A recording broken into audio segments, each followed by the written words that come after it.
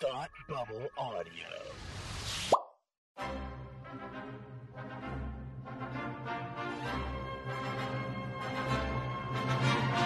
Look, up in the sky! You will never find the more wretched hive of scum and villainy. Welcome to Beer with Geeks with Tim and Frank. Who are you?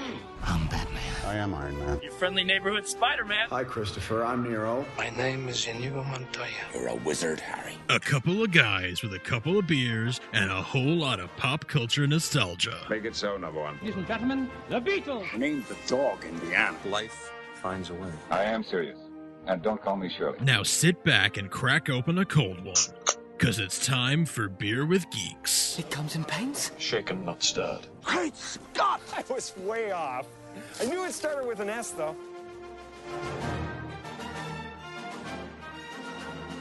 Hi, and welcome to Beer with Geeks, where two geeks geek out with beer. I'm Tim, and with me, as always, is my man who is vengeance. It's Frank. How are you today? Hey. I am so excited to talk about The Batman. That was such a good animated series back in the early 2000s. I can't wait. Let's talk about it. You're funny, Frank. You're so funny. You're so witty. Joke's on you. I started rewatching The Batman, the animated series from the 2000s, because I was like, why not? Let's watch something else that's The Batman related. Sure. And I've been enjoying the heck out of it. It's so fun. Nice. Clearly, every episode is designed with what toy can he be this week? Sure. Like, first week, he's regular Batman. Second week, he's semi-regular Batman. Then he's got a mech suit. Then he's got a snowsuit. Then he's got wings. Then he's got a different pair of wings. And it just kind of keeps going like that. But ignoring the fact that it was, they got to make toys to make the monies, the show was real fun. Yeah, absolutely. Absolutely. But no, we're not talking about The Batman today. No, we are talking about the other The Batman, and the one directed by... Matt Reeves. Oh my God, Matt Reeves. I was going to say George Reeves, and I was like, no. Got him. Yeah. So, directed by Matt Reeves, starring Robert Pattinson. But before we do that, Frank, could you please tell me what you're drinking? Oh, I'd be happy to. I am enjoying a Stoneface Imperial Red Rye. Stoneface Brewing is the closest brewery to my home. It's about 10 minutes away, and just down the highway. And this Imperial Red Rye, I picked up a 4-pack of this the last time that I visited their tap room. Oh man, I'm loving it. It's this really nice rye ale it's a nice blend of like a winter beer and like peaking at springtime beer. It kind of bridges the seasons in a way. It's got that hardiness that's like for New Hampshire winters, but it's still got that nice light flavor that I think I'll still be enjoying this into the spring. So yeah, I like it. I like that too. I weirdly also have a winter to spring beer. Oh, like that's kind of how I chose mine too. So I picked up a Sam Adams variety pack because their new variety pack had a bunch of different beer that I had not tried from them before. And so I am drinking their Alpine lager. Have you had the Alpine before? No, I don't know. Exactly. This was new. And so it basically, I mean, it's a brisk, slightly dry lager. And it's got it's not a flavor necessarily, but it's basically a pine tree. Like, that's like the best way I can describe it.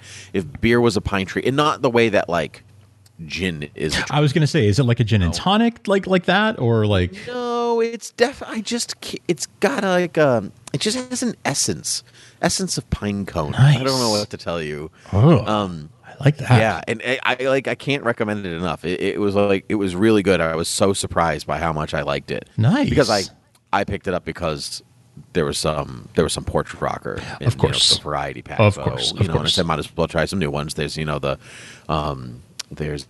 Sam Adams Goat, GOAT, and some other ones. But I was like, I want to try. I'll start with the Alpine. It's got a nice green label, almost like St. Patty's Day green. Nice. Yeah, and I've been really enjoying it. So try the Alpine. It feels a little basic to be like I'm drinking a Sam Adams, but you know what? I don't care. Hey, it's a seasonal. It's a seasonal. Exactly. Yeah. Exactly. Sometimes a new thing from an old constant is a good thing, Frank. You know what I mean? I do. A variety of something, a variety of an old standard. Sure. Or a product that has been around for a long time with a slight twist to it. That's good to have. Much like the Batman. Nice. Much like this podcast, a new product from the old guys that you know. Yeah, exactly. Yeah, these mid-30 white guys who podcast like everybody else. Everybody else in America. Yep. We were doing it first, probably not. Anyway. Yeah. So we kind of did get in on the ground floor of podcasting if you think about going all the way back to Dollhouse. I was going to say, yeah, like even before Beer with Geeks, I just crossed my 15th anniversary of podcasting. Wow. A few months back. That's crazy. 15 years. That's crazy. Yeah. 15 years of podcasting. Coming up on 16, yep. What have you learned in that time?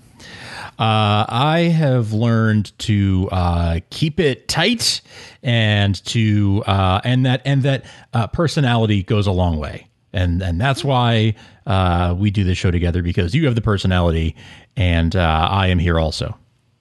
I was going to say, and you're tight, and I keep it tight. Yeah. Well, now that we've gotten to brevity as the soul of wit. Yes. Let us carry on with our review of the Batman. Now, Frank, you're wearing a Superman T-shirt. So is that indicative of how you felt about this movie? No, that's actually purely coincidental. Woke up and chose Superman this morning. But no, I enjoyed this movie a lot. It was not perfect, but I really, really liked it. I thought it was a beautiful looking film. I thought there were some incredible performances with Pattinson, from Colin Farrell, who just disappeared into his role, from Zoe Kravitz. I thought some of the relationships I really, really liked. The Gordon-Batman relationship I really enjoyed. And there was just some amazing, the music was great. Like, there were so many things to enjoy about this movie. Some of the pacing / storytelling decisions I questioned a little bit. We can get into the specifics of that in a bit, but I give it like a good 4 out of 5. That's great. I think it's the most I've enjoyed. I told you it's the most I've enjoyed a Batman movie since The Dark Knight. And that's high praise. Yeah. I think because that means that the 3 or 4 times Batman has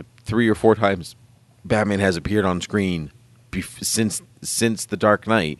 You had Dark Knight Rises, Batman vs Superman, Justice League again, and then his little quick appearance in Suicide Squad. Like, that's actually quite a bit of Batman. And Dark Knight Rises in there too. Did I not say Dark Knight Rises? I meant maybe I said it in my head. But yeah, but that's a lot of Batman in between 2008 and 2022. Yeah, for sure. 2008. I know. That was a lot. How old are we, right? Like, oh my gosh. I saw that movie at midnight. I saw a midnight screening of that, and this one I saw at a matinee. You didn't fall asleep. I know. I had to see this one at matinee. If I tried to go at midnight, I would definitely fall asleep. I would not have made it, but I question making it. Like, when a movie starts at 7, I'm like, I don't know. I know, right? It's pushing it. 7 o'clock. I wanted to be in bed by 9, but. Right, I know. Well, if the seats don't recline, sure, I'm fine. It's the reclining that does me in. Too comfy. Yeah, it doesn't. It's too comfy. But anyway, I also very much enjoyed this movie. I had the pleasure of seeing it twice. Nice. And so I had saw it, the fan release on the fan event, which was the Tuesday before the release, on IMAX. And so I was in the second row in the corner, which is not a great view for IMAX. But when I had got the ticket, the whole theater was sold out. And the movie theater is still spacing people. So, like, if you, like, buy 3 rows or buy 3 seats, then they'll, like, add a seat in between you and the next person, which I think is great, which I love very much. But there were a bunch of seats behind me just in the next row that nobody showed up for. So I waited about 20 minutes into the movie, and then I just moved back a row. Nice. And I was like, oh, this is much better. Makes a difference, see right? everything. This is wonderful. And in that first viewing, I really enjoyed the movie. I was like, it's a strong entry into the Batman franchise in any of its form. The second time I saw the movie, I was like, this is the strongest entry into the Batman franchise, or pretty darn close to it. Ever? I think that, yeah. Wow. I think that second viewing is really what tipped it for me. Part of that is because you always go into a superhero movie slightly hyped. And so you're like just a little bit, or you go in on edge because you're like, well, Right. how are you going to, destroy this character that I love this week? And so, and I didn't feel that going into the Batman. I was hyped for it. a fan of Reeves since his Planet of the Apes trilogy, which I adore. I've been on board for Robert Pattinson since he was cast.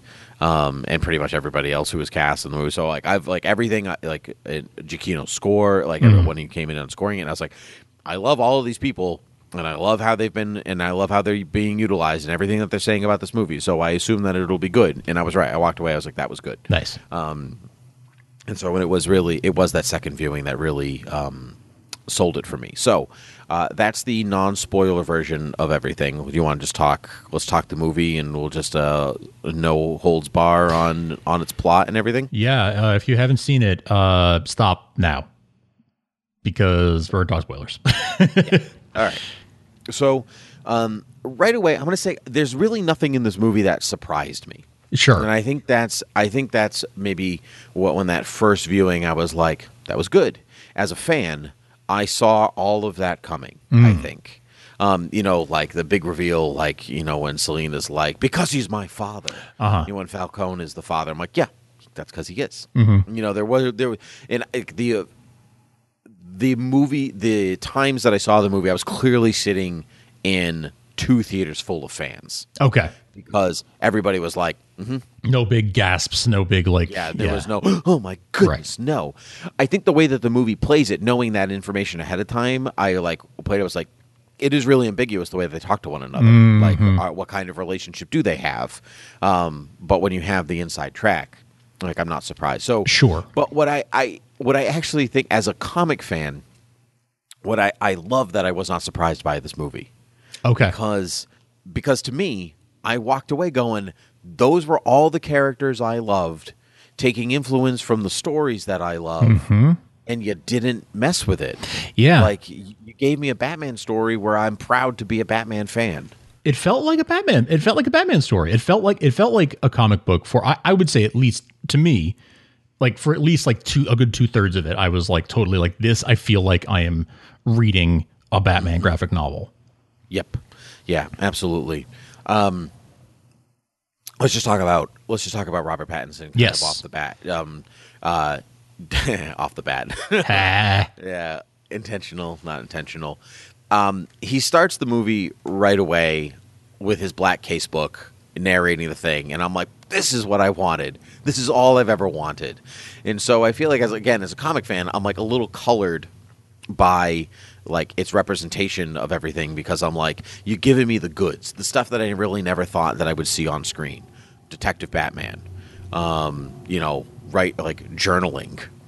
narrating his time, building his stuff himself, that, all that to me is oh, thank goodness, that's what I've been waiting for. Yeah. It's literally what I've been waiting for. What do you think? I agree. I was, more than anything, I was happy to see Detective Batman in a movie, right? Because I feel like it's most often sort of action hero Batman, and there was plenty of that.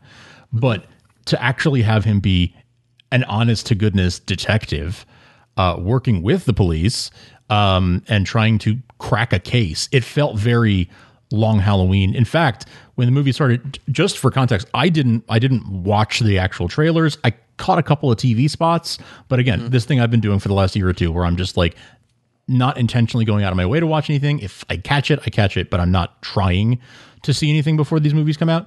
And so I didn't really have any context. I didn't really know, has he been Batman forever? Are we going to see an origin story? I didn't know any of that. And when I saw it started on October 31st, I was like, are we going Long Halloween? Is this going to be a low-key adaptation of Long Halloween? And obviously, it wasn't what happened exactly, but but it drew inspiration from all sorts of classic stories, from Dark Knight Returns to Long Halloween to Hush to all sorts of stories. So I really No Man's Land too.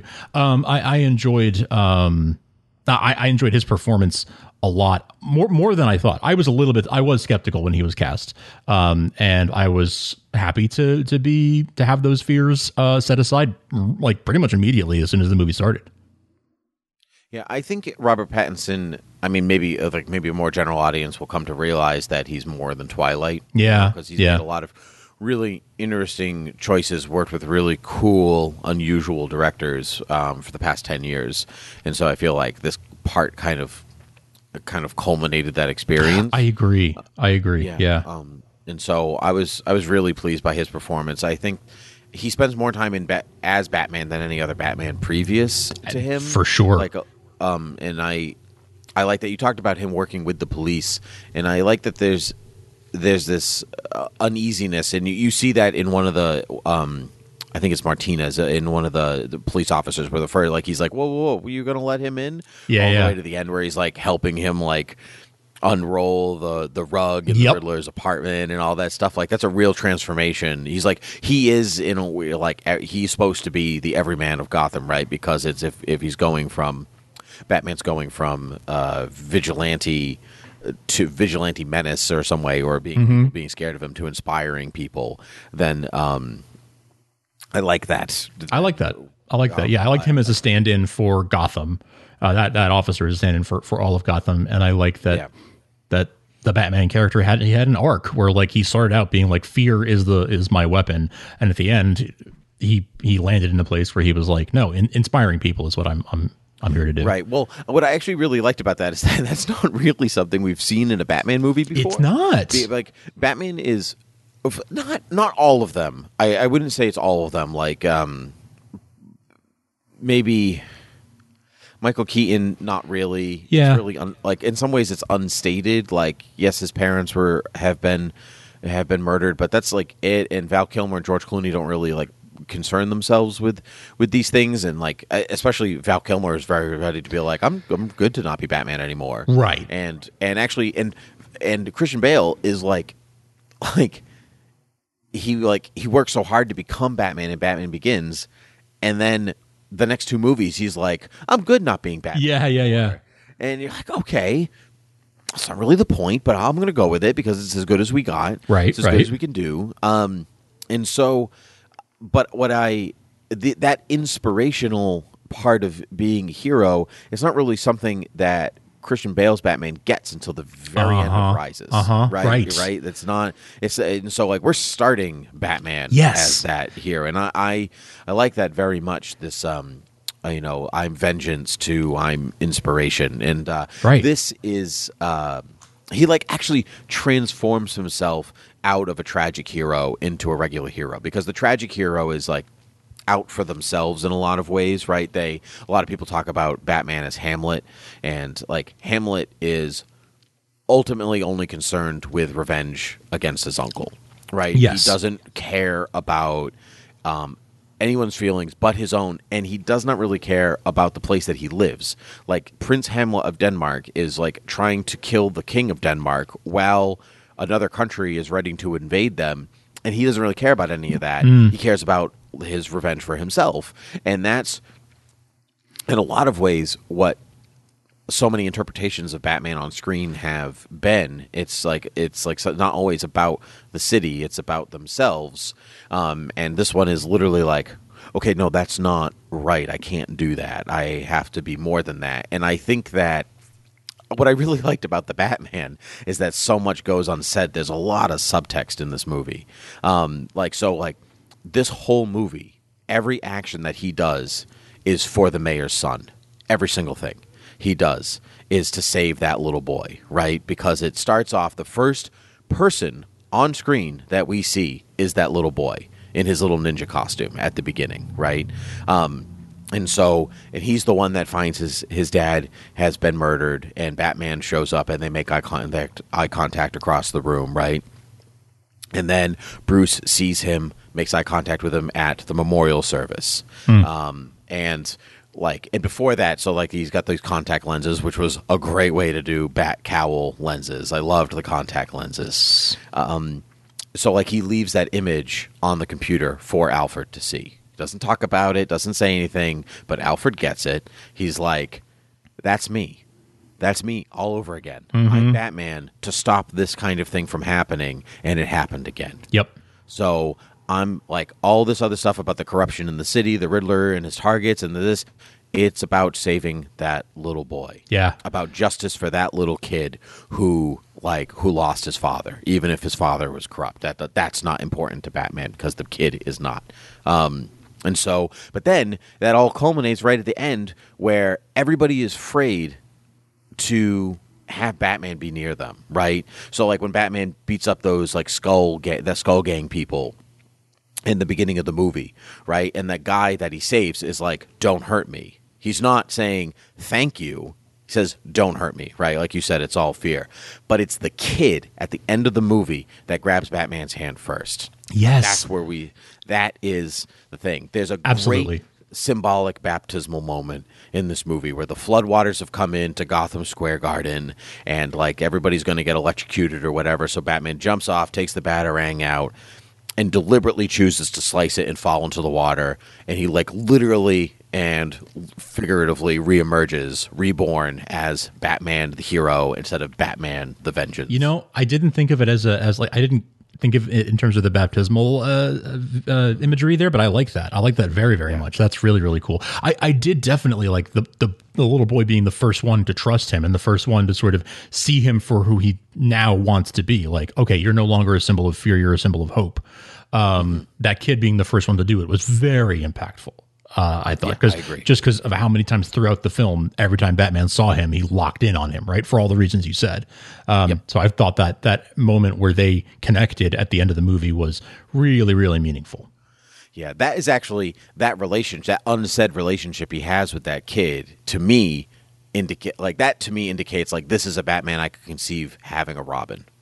Like, because it's about making it's taking it to the next step. Like this kid, like it's basically passing it along. Like it's the legacy of like saving people and like and carrying that through. That like I don't know if that's the intention or not.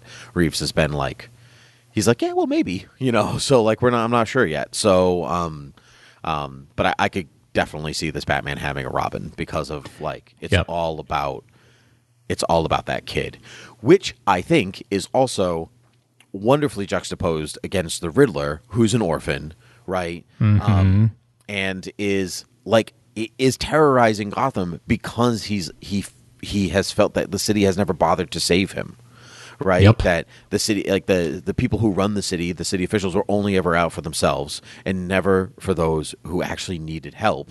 And so he's doing it in he's just a reflection of Batman in a different way, right? They talk about like orphans, the two of them being, you know, like Bruce Wayne and Edward being orphans, but it's not the same to him. They're orphans who chose different paths, right? They both chose paths of fear, at least at the beginning, to influence by fear.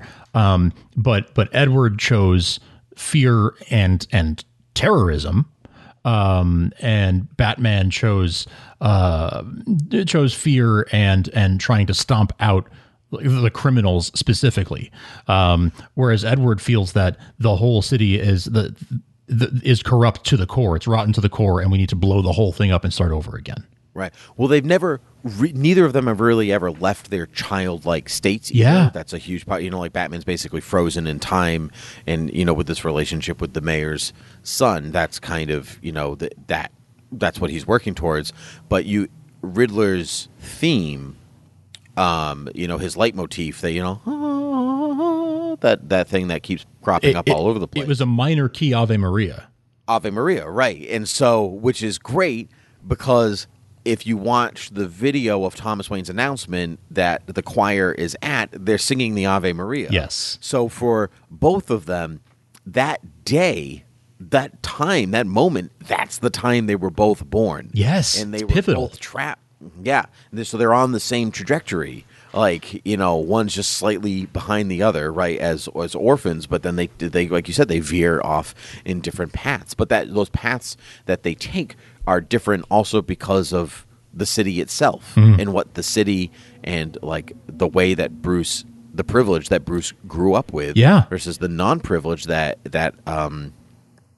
Edward didn't, all because of the renewal fund, right? This like thing that was supposed to be so great for the city if Thomas Wayne wasn't murdered.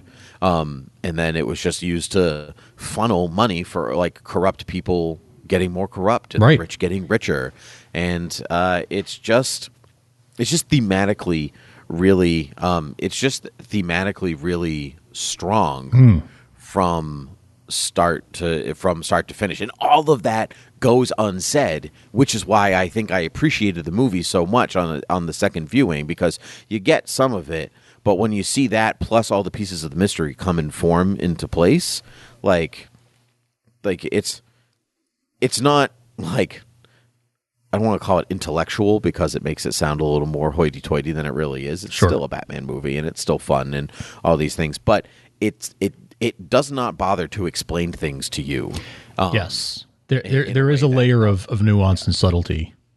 Yeah, exactly. Which merits repeat viewings. Yes, that makes sense to me. I think that there is, I got that even on my first viewing. I got the sense that this is the kind of thing you could watch a couple times and still be soaking in more things, more layers as you go. Yeah. For sure. What did you think of, what did you think of, I was just blown away by Colin Farrell's Penguin. I loved it. He completely transformed. Like, I would have had no idea that was him. If I didn't go in knowing, I would have been like, oh, who was that? Who played Penguin? Like, I agree. Yeah.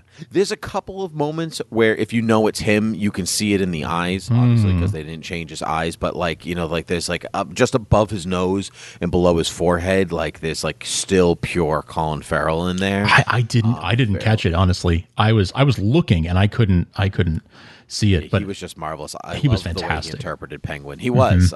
He was sleazy and fun, and I know that I think it was either written or his portrayal was based off of Fredo from The Godfather, like, you know, big Godfather vibes. See. A lot of Godfather vibes from him, not from the rest of the movie, really. But but from him. You know, but from him, you know, and it's just like there's a lot of franticness to him that I appreciate. Mm-hmm. And he could have been over the top. Like, it could have gone too far, but he was just restrained enough to have just a lot of personality instead of being unbelievable. Yes, it was the most I have enjoyed the Penguin since the Batman 66. Yeah, I agree with you. Burgess Meredith. Yeah, I agree. Sorry, Danny DeVito. Danny DeVito's great, but it's a very particular type of penguin. Yes. It's a Burton penguin. Yes. Right. And that's never really what the Penguin was. And I don't think really should be. It works for the movie that he's in because it's the weird vibe of that world. But I've been waiting for Mobster Penguin for basically my whole life, and I finally got it, and I was so excited about what they delivered. Very satisfied with that. And that car chase between the two of them was so, like, the stakes were so high and it was so compelling. Like, it was a really, really well done chase scene in a way that I don't usually go for that. Like, I'm not a Fast and Furious movie kind of guy, right? Like, I don't, when there's a car chase in a 007 movie, inevitably, I'm like, of course, okay, we're doing this now. Okay, yep, here comes the Aston Martin. But I actually cared about this, and I really dug that Batmobile more than like the Tumbler, more than I have since like the 90s. It really, that's great. Yeah, I was thinking about that myself because, like, I like the Tumbler. I think it's cool. I love actually the Bat Pod coming out of the Tumbler. But I find that the Nolan movies, like, not that the vehicles lacked imagination, but they lacked flair. Mm-hmm. Like, they're like immensely practical. And yes, I find the DCEU's version to be just too much of a tank. Like it doesn't have enough flair or Batmobile-ness to me. It's just kind of like it's a big car with a giant gun on it. Mm-hmm. And that to me is not the Batmobile. And this, I think, like it's just enough of a recognizable Batmobile shape. Yeah. Well, because it's, again, to harken back to Batman 66, where that was like... got doors. It had doors. It looked like a car, right? Like it looked like a car that had been modified, which is what it was. Mm-hmm. And that's what this looked like. It looks like a hot rod that he modded and turned into, you know, it wasn't a tactical vehicle. It was a car that he modified. Right. I know that Reeves took inspiration from Christine, the Stephen King novel. Like if you watched the movie, he like wanted the Batmobile to feel like a beast. Like when it was coming for you, you knew it. Mm-hmm. And like my theater got excited when Mine the too. Batmobile. Mine too. Yeah. Like, and I think that is cool. Like that, and like when you think about like it's just a car, like it's a souped car, but it's just a car. It's not a tank, and people got really excited about the car. Mm-hmm. And I just think that is really cool. There's a lot of the camera is on the vehicles as you watch, which I think is what makes it so exciting. Like you're really on the side of the car, really dynamic through the movement. What is really cool is there's a lot of practical effects in this movie, more than special, and that includes the Batmobile jumping out of the explosion. Oh, really? 100% practical. Oh, see, I love that. It looked fantastic. It does, and it will continue to always look fantastic. Exactly. It will age well. Yeah.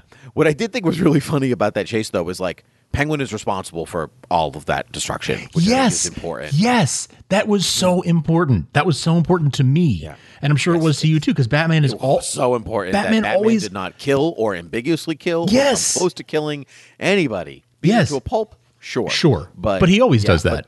That's Batman. I expect that of him, you know. But he didn't come close to killing or accidentally killing or ambiguously killing or anybody, and that was really what pushed this movie to like the top for me. Yeah, because even Nolan's trilogy, as much as they're like Batman has no kill rule, and I'm like, does he though? Yeah, right, right. Yeah, like I'm probably gonna count on all these people that he's killed.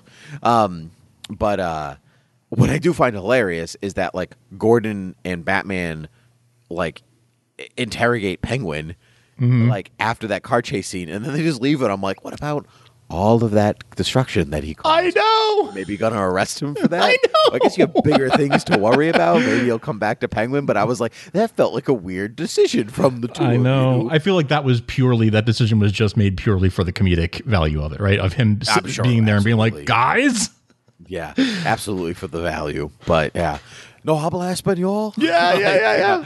Yes. Which actually, so let's actually talk about the mystery itself. Okay, right? yes.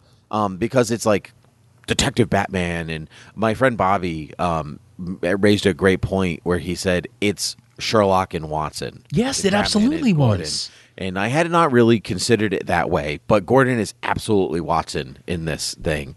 In this scenario, because Gordon does not pretend to be the world's greatest detective. There's actually comics where he's like, I'm not good at putting together clues. He's like, that's not my strength as a police officer. That's not my thing. So I like that it's the two of them working the case together, because that's basically Watson. Like there were absolutely moments where he was full on Sherlock and Watson, where Batman is pointing out details of the crime scene of the mayor's murder of that crime scene.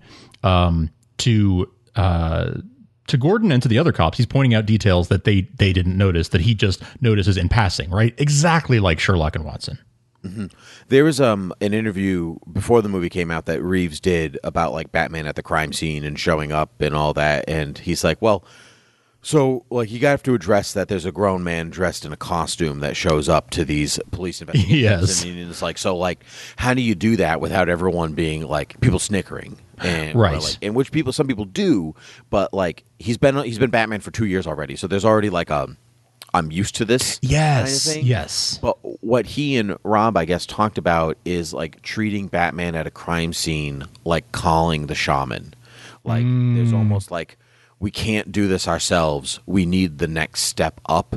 And so, like, if you kind of watch that scene in the mayor's house, like when Batman shows up, there's a lot of like people parting the seas. Absolutely. There's like a reverence and an awe, even if some of them are weary about him and whatever. Like the crime scene photographer is like taking stuff, and Batman walks by different things and stops, and the contact lenses read what's on the ground or whatever. But like he's, without saying anything, he's noticing things that nobody else is noticing. And that's the shaman aspect of him in those things. And I just think that is a great take, because it really is one of the only ways that I think it works. You know, like, why would anybody in their right mind let this, what appears to be a crazy man, into a crime scene? Right. Yeah. So, but anyway, the mystery itself, I do think that they solve the puzzle pieces, right? They do solve them, but what only like kind of nags at me a little bit is that he solves them only to the end that the Riddler needs him to solve them, right? Yes. And that, but he doesn't, like, he misses the mark and actually fails, yes, in some way, which I like and dislike. I dislike because I'm like, I would like Batman to win in totality, as the world's greatest detective. But year 2, are you the world's greatest detective yet? Right. It's still early. I appreciated him not being, you know, super bat, not being a bat the god. Grant Morrison bat god. Yeah, I appreciated that, because like when he zip lines and he falls, right, things like that, I was like, yes. I was actually really down with. I really liked that, that kind of stuff, because he is still learning. It is still only year 2, and he's building this stuff himself, so he's gonna make mistakes, right? He doesn't have a Lucius Fox to like create all this stuff for him. Right. But I do wish that it seemed like every time he solved a mystery, it was always at the last possible second when it was too late. Like he would solve another clue, and then a bomb would go off, you know?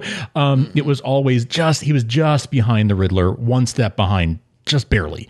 And I my hope was that by the end of the film, he would catch up and prevent the ultimate tragedy from happening. But that never paid off in that way. And not to say that the film didn't have a payoff, but just I expected that, like, oh, okay, he's missing, he's not quite beating him to the punch each time, but by the end he will, right? And that didn't happen. The city's so flooded. He did save as many lives as he could in the situation, and I guess this whole thing was a learning experience for him. But I sort of I went in with an expectation. Or the movie gave me an expectation that, like, okay, this is going to build towards him finally beating the Penguin to a punch. Or the Riddler. Yeah. I'm sorry. Yes, the Riddler. Yeah. Did I say Penguin like 5 times? Yeah. Okay. Yeah. No, I think just that last okay. time. But you're right. But to your point that, like, it's almost good that it's a learning experience. And even the Riddler says, I'm like, oh, you're not as smart as I thought. Yeah. But for a guy that is driven to be the best that he can be at all things, that ain't gonna sit well with him. Sure. And I think so, like, if you really do continue to see Detective Batman in the Batman trilogy, then, you know, we get to a point where he really does become ahead of people. Is it confirmed that it's going to be a trilogy? They Matt Reeves said that he wanted a trilogy when he talked to Warner Brothers and whatever else. Technically, the second movie has not been greenlit yet. Cool. As of recording this thing, there is a countdown at the. So if you go to the end credits, there was a website that like Ratalalata, whatever, you know. Yeah. At the end. So there's like a percentage uptick, like, and so like the way that how slow it's moving and whatever else, people are like, Friday. It seems that Friday there'll be some kind of something I see. That's happening. And so, I mean, it's done very well. It's the second highest opening after Spider-Man of the pandemic.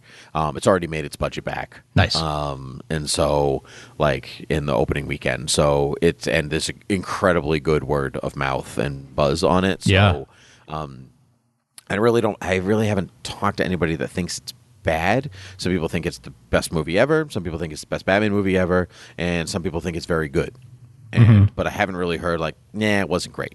I spoke to someone today at work who was not impressed with it. Who did, I said, like, I think it's my favorite Batman movie since Dark Knight. And he said, like, that's very interesting because I did not enjoy it. And one place where we agree, he felt that the storytelling was problematic, and that some of the writing was, he felt the writing was not what he wanted it to be. And there were places where I agreed with that. I felt that the last third or so, like once the Riddler was in jail, I felt like the wind came out of the sails a little bit, and some of the stakes were reduced. Obviously, then we saw that there was more. He was still pulling strings from in jail, but I felt like the momentum really, really slowed down once he was in jail, and I didn't feel like a lot of the dots were connecting as much for me in that last third or so of the film. When you say the dots connecting, you just mean like the tension or the stakes or the quality of the film, but not necessarily the story plot, like dots. Like it made sense still, but it wasn't as strong. I agree that the third act is not as strong as the first two. The third act to me feels like, well, it's still a Hollywood movie, and we have to end with big things. Sure. And like we're a movie that was really intimate. Like I think most of the time, it actually felt like there was a disparity between the two things. There was a part of me that like I did enjoy it because maybe more for the symbolicness of like falling in the water, and, sure, like that thing that we had talked about, the baptismal section. And I really kind of enjoyed this, kind of like insurrection type, like like a thing, but. Also, I really enjoyed. It was kind of like Batman battling the Riddler goons, kind of like because that they were just, they were there in their little Riddler outfits, and I was like, "Bam, pow, biff!" You're tackling the Riddler goons. And sure, I kind of like that, so that's good too. That's true. That's true. So I was curious about that because I kind of wondered. Do you think that they? So they definitely talked about like what saw an interview. It was accidental. It was accidental. Accidental world parallel. I felt that they were clearly talking about like Bruce's privilege, right? They made that distinction. I think it's Catwoman who talks about his privilege. You must have been born rich. Yeah. Yes. Yeah. Grown up rich. Yeah. Mm-hmm. And so I liked that. I thought that was well done as addressing a real world sort of issue. And then when sort of the Riddler goons were dressing up and doing his bidding, like, and he's live streaming and having his followers, go and commit crimes. I really felt like, okay, is this like an January 6th insurrection sort of reference? They had already. Because they were filming before the pandemic. So I knew that. I knew that they had started principal photography before, but I know that they stopped at a certain point and had to pick back up. And I wondered if they retrofitted anything to fit real events. But okay, if the interviews say otherwise, then that's really interesting if that was just coincidental because they nailed the relevance of it, right? Yeah. Well, those types of things have been building. They don't come out of nowhere. Yeah. And so I think there is some kind of cultural subconsciousness that is aware of those things, especially people who are writing and they like take what they know and what they're feeling at the moment. Sure. Everything. But like it just happens to be more closely paralleled than they had expected, which is quite interesting. Very. You mentioned Catwoman. You mentioned Selena Kyle. We have not talked about Zoe Kravitz. For me personally, I feel vindicated that there is finally a Selena Kyle and Catwoman on screen that I recognize from the comics. Yeah. Because I do not feel that Anne Hathaway was that Catwoman, and I know that is a. Oh, you're shaking your head. That's I feel like I'm always alone in that, but I never believe her delivery on any of it. Well, on anything. It's not that I dislike her as Catwoman, but it just doesn't feel like what I've read on the page. Nope, it never does. And truthfully, I never like her. I never found that her. I never believed her. I never believed that she was edgy or would wield a weapon or even like hurt people. I just don't think that. I just don't think it's in you. I can't bridge that gap. Like you're just not. It just didn't sell it for me. Yeah. But I absolutely believe Zoe Kravitz and her feelings about everything. Yes. Yeah. Yes. Yeah. It really. I mean, obviously, the whole movie is visually dark and tonally dark, but in a way that really, and particularly her character story, right? But I feel that it just really, really fits, and it's really earned by all of these characters based on their character history, and based on how they are presented in this film. It fits for everyone, and in her case in particular, I felt like it was particularly dark, but it sold it, and it did it for a purpose, to tell a story about her and about her experiences, a story that is like not let's say the most like realistic in terms of like, oh sure, anyone can relate to that, but within this universe is sort of an exaggerated version of reality. That's right. Well, I think it's like you said, it's an exaggerated, exaggerated reality. I don't know how many people can relate to their fathers being, crime lords over a city, but people can relate to fathers not taking responsibility for their children. Yes.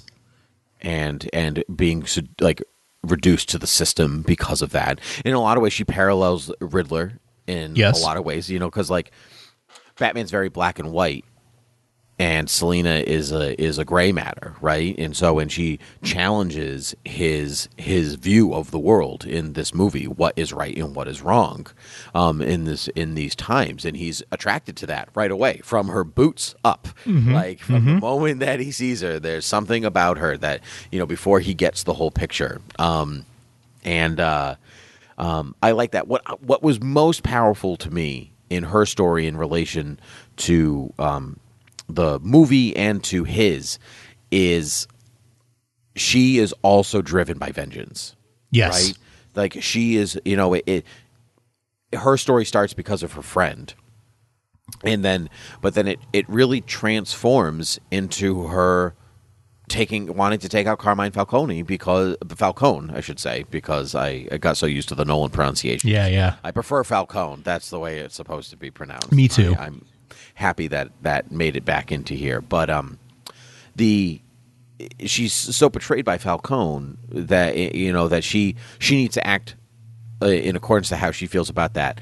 And the guy who literally dresses like a bat because of vengeance stops her because he understands through the course of events. He understands you have to be better than them and not kill and whatever, but at this moment, he knows that Falcone is also responsible for the death of his parents in this universe. Yes. More than likely, or at least more than likely responsible for the death of his parents.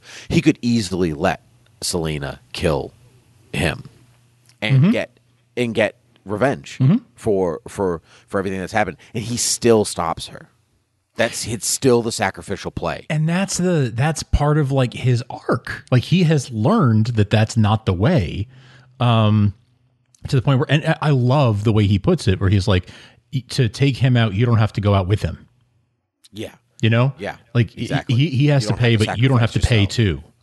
Yes, that's it. Yeah. And I loved that. Right. And because in some ways he's probably felt like he's paid a lot, and so for what he is, and so in what he does. And I think that to save her is akin to saving himself. Yes. To saving her in that moment, right? Because he's not like, oh, well, like, here's $1 billion and I'll help you set up whatever else. He's willing to let her life be her life. He does not stop her from stealing the money or anything like that. He's not interested in that. He challenges her barometer of right and wrong, and she challenges him in the same way. Yeah. And I just love that. And I thought John Turturro was just an excellent Carmine Falcone. He was. Actually, he felt like he was in a Godfather film too, to me. Really understated performance in my mind. Yeah. Definitely in a Godfather film for sure. But I feel he did not ham a room. No. His job was not to be Marlon Brando. No. He wasn't chewing the scenery. Yeah. No. He was authentically a person, and I think that was in a landscape of bat costumes and cats and penguins and Riddlers, and he's just like, I'm just a regular dude. But because of that, what I loved about that performance and that, his time is out. He's on his way out. That style of crime is leaving. Yeah, that's right. And his Catwoman says it, Selina says it, there'll be a power vacuum because of his death. But it really is a transitionary process from what the old world to the new to the New World. Sure. And, I like that very much. Yeah. Yeah, very much. We can talk about Jeffrey Wright's Gordon a little bit, which I loved. I thought he was great, like quintessential Gordon for me. I like that there was a real sense of history of their relationship. Like they clearly know each other. Gordon trusts him. He calls him to the mayor's crime scene, and they have their little hangout with the bat signal, and like all this stuff is just that was really great. And I thought his reactions to stuff added a lot of levity. Yeah. To the straight because Batman's obviously the straight man, but there was like I loved the thumb drive stuff. Oh my gosh! Right. Thinking about that I've been thinking about it since the movie came out. Well, since I saw it, it was so funny.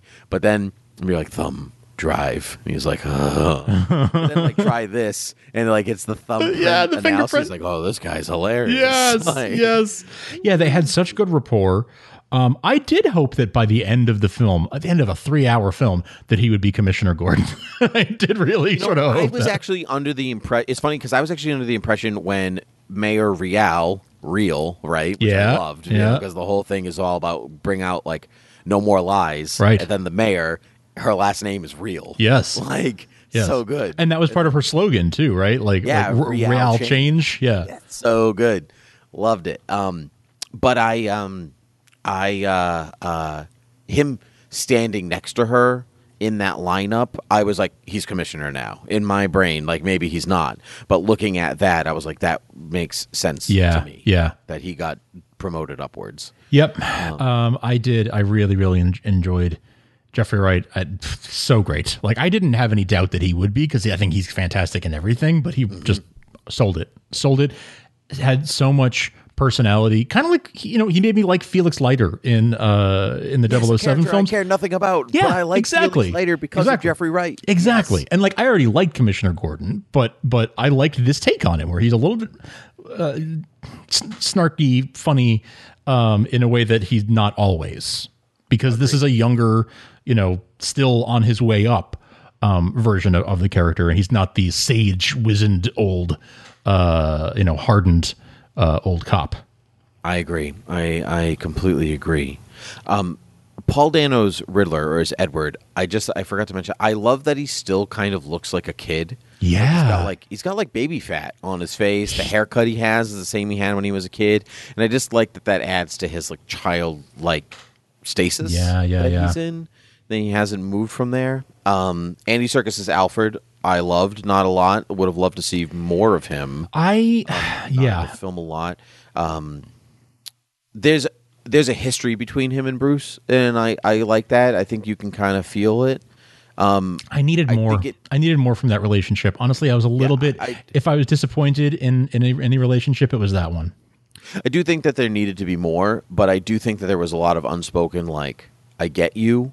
Like Bruce, like leaving the image of the kid. He leaves the cipher out because he knows that Alfred's going to be like, oh, what's that? What's going on over there? Stuff like that. And I think their conversation in the hospital, this movie made me believe that they would kill Alfred, which I think is a testament to the quality of the movie, where the bomb went off and I was like, oh my God, are they going to kill Alfred? Oh, I thought he was dead. That's actually going to happen? Thought for sure he was already dead. Like when she said it happened an hour ago, I was like, oh, wow, they actually killed Alfred. I can't believe it. And I totally believe they would. Yeah. Yeah, that's impressive to me because I don't believe that any film would ever kill Alfred. Sure. Especially on the first go around. But, right. But their relationship is complicated because of the circumstances that they both found them in. Right. Sure. It's clearly Earth 1 Batman. Right. Like Alfred is. Like he was part of the circus, so he was part of the, British intelligence. He was unsaid, but he was basically their head of security for the Waynes. That's why he's beating himself up. Right. He's not really the butler. He's their head of security, and just becomes that type of fatherly figure that happens to maybe make the meals for Bruce or whatever. But he doesn't really runs the house. He runs the skyscraper that they modeled after a Gothic cathedral, which I was like, Right? the audacity of these people. I know, Like, right? And not just Yeah. that, every building, the city hall when they went there for the funeral, like the memorial, that looked like a Gothic cathedral. You know what's crazy? That was a set. Was that a set? It was a set. Most of the places that we see are sets. Good God, that is impressive. They built a small Gotham, not unlike 1989 and Gotcha. Batman Returns. Gotcha. Yeah, there was a lot of set pieces. So they could do what they want with them. I think it was safer because of COVID. So a lot of the Sure. outside stuff are.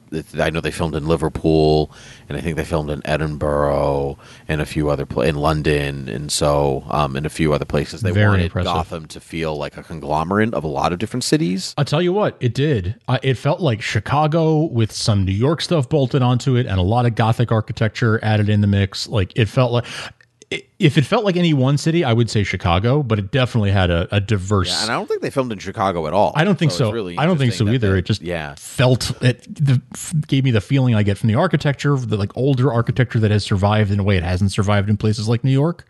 Yeah. But then there was a Times Square, and there was, obviously Gotham Square Garden was clearly Madison Square Garden. The Times Square is actually Trafalgar Square. Okay. Actually, I think. And they just added a lot of digital billboards and stuff. Gotcha. Yeah. But I love that it doesn't actually feel like – it feels like a real city, but it doesn't feel like one city. Yeah. Not in the way that Christopher Nolan's movies are like obviously Chicago, and like which is fine, but like it doesn't feel like Gotham to me. It just feels like a city. Like this felt like Gotham. It felt like its own place. They have to go together. Yes. They have to. Yes. Yeah, so I loved that very, very much. Trying to think if there's other stuff. I like the suit a lot. I actually really love the bat suit. Love the suit. Yeah, I didn't start loving it because I was really tired of armored Batman when they first showed it. But personally, now that like it's grown on me in the like 2 years since I had seen it. Sure. It works really well for me, and I love the cowl because it has shades of Adam West. In a way that no one, like the bridge of his nose is outlined exactly like Adam West. Correct. And I just even the shape of his brows, and he's got long ears again, which have been missing which was missing from Batfleck. And so I loved the suit. I love it so much. The movie was really strong. I could talk about it for I felt it was longer. I felt it was quite strong. Yeah, it was just that last sort of third of it where it didn't quite all. The story wasn't as compelling anymore to me. But on the whole, like I said, 4 out of 5 for me. I think it was a very strong movie. It was better than I anticipated. I didn't have super high expectations of enjoying it.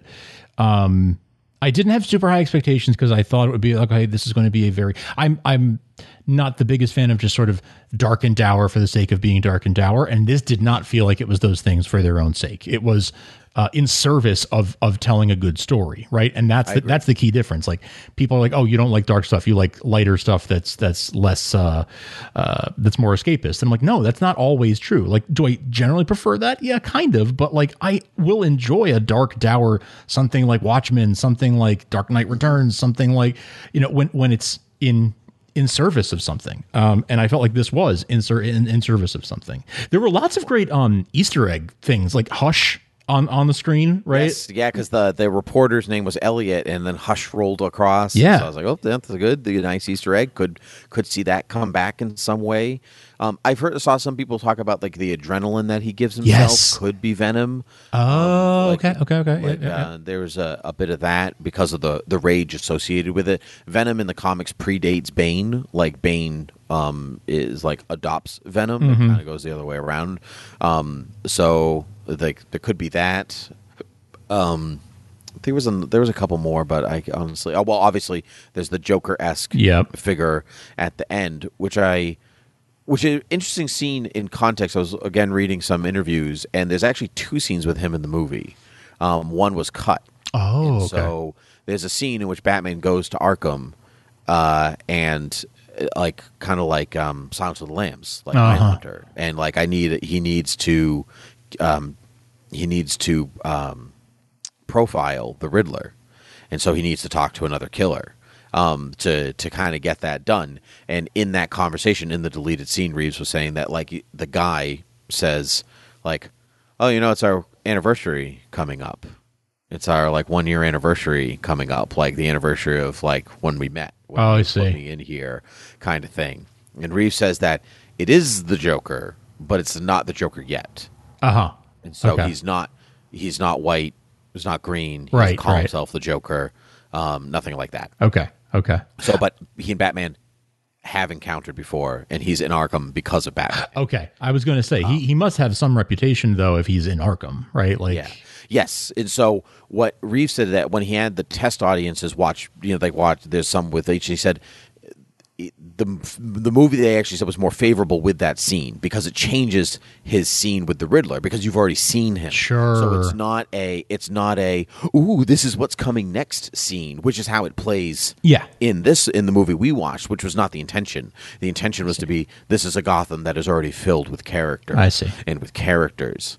And so I'd be curious where that goes, but he said in his mind, his Joker is like the Conrad Veidt, where what the Joker is based off of, and so his smile is permanent, but it was like he's had it since he was a kid, like the Conrad Veidt's. Oh my gosh, what is that? What's the name of that story and movie? Smiling Man, the Man of 1,000 Faces, the Smiling. Oh heavens, help me out. I'm going to use my one lookup for you. Thank you. The Man Who Laughs. Man Who Laughs. Thank you so much. Yeah, so Victor Hugo wrote a story called The Man Who Laughs. Victor Hugo of Les Miserables, famed Hunchback of Notre Dame, loved his disfigured people.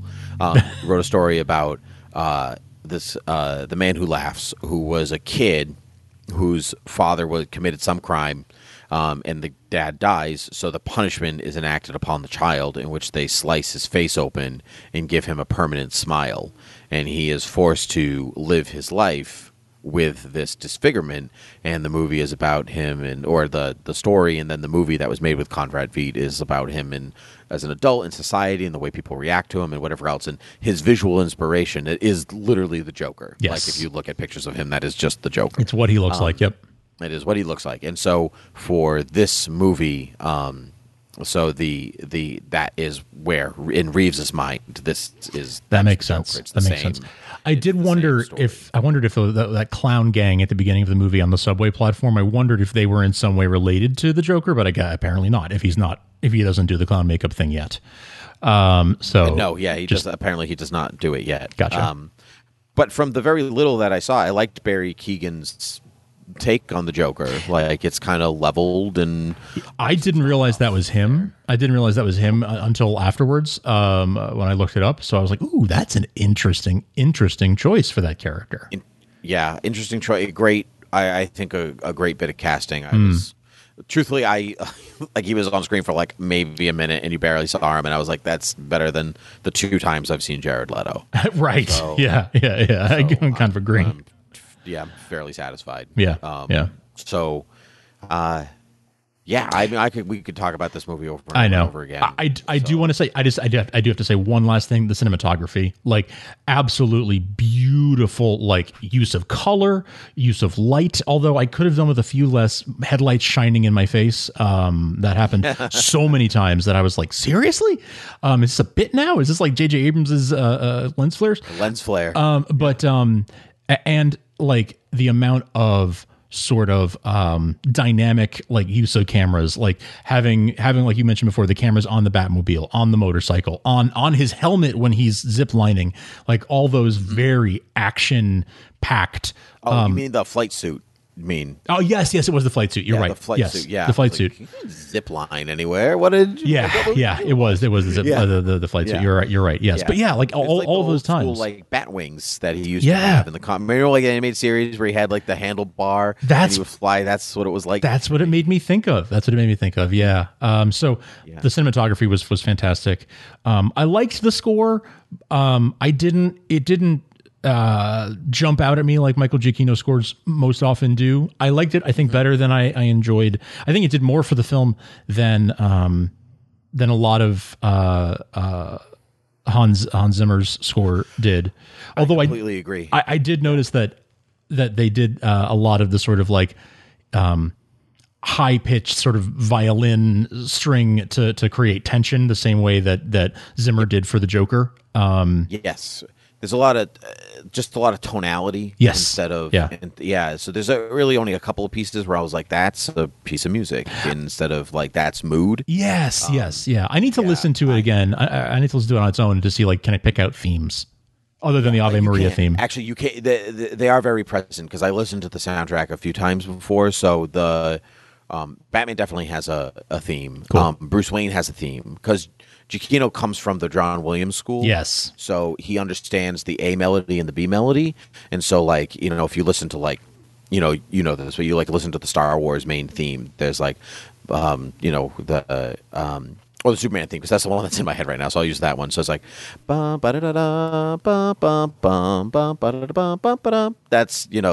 the A theme, but there's also sure, that's the B theme right. in the main theme, right? It's A and B, and Batman has that in his. So he's like, boom, boom, boom, boom, boom, is the Batman theme.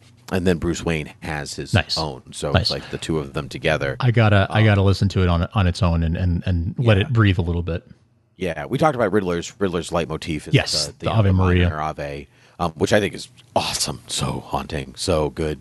That crops up a lot. And Zoe Kravitz's Catwoman has her own theme, and it's a very cool mixture between like a jazz run piano.